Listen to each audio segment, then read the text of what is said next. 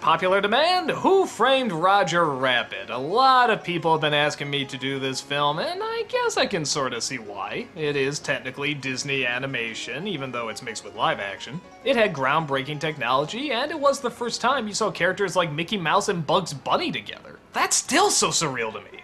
I'll spell the story real quick for all, 2 of you that don't know it. Eddie Valiant, played by Bob Hoskins, is a detective in Hollywood. Apparently, a very wealthy prankster named Marvin Acme has been murdered by a Toon. Eddie doesn't mind too much seeing how he has this incredible prejudice against Toons. Why? Because a Toon killed his brother. How? Dropped the piano on his head. That is hilariously tragic.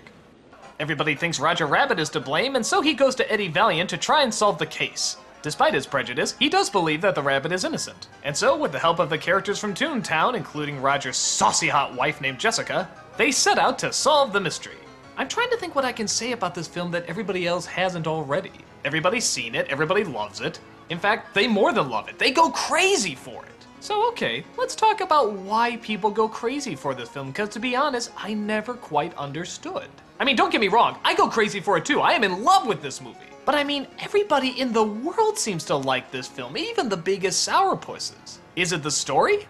I guess, but I don't know. It's not really much of a mystery. I mean, take a guess who the bad guy is. No, really, come on, take a wild guess. Is it the characters? Well, yeah, they're pretty good too, but again, nothing really groundbreaking. We've seen characters with prejudices before and they go through a story arc that changes them back. Is it how technically groundbreaking it is? I suppose, but there's a lot of technological groundbreaking movies that people don't go gaga for like they do with this movie.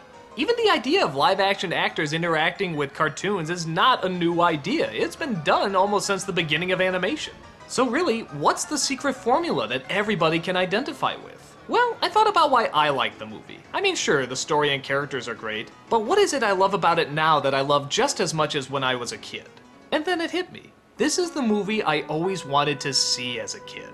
The film's very clever in not taking modern-day cartoons, but rather the timeless cartoons that everybody grew up with. They're the characters that fill up the screen. And like I said before, it's not just Disney characters, it's Warner Brothers characters, Paramount characters. It runs the gamut. And I can guarantee you, everybody that has ever grown up watching cartoons has envisioned this. Imagining a film or a story where every single one of their favorite cartoon characters come together.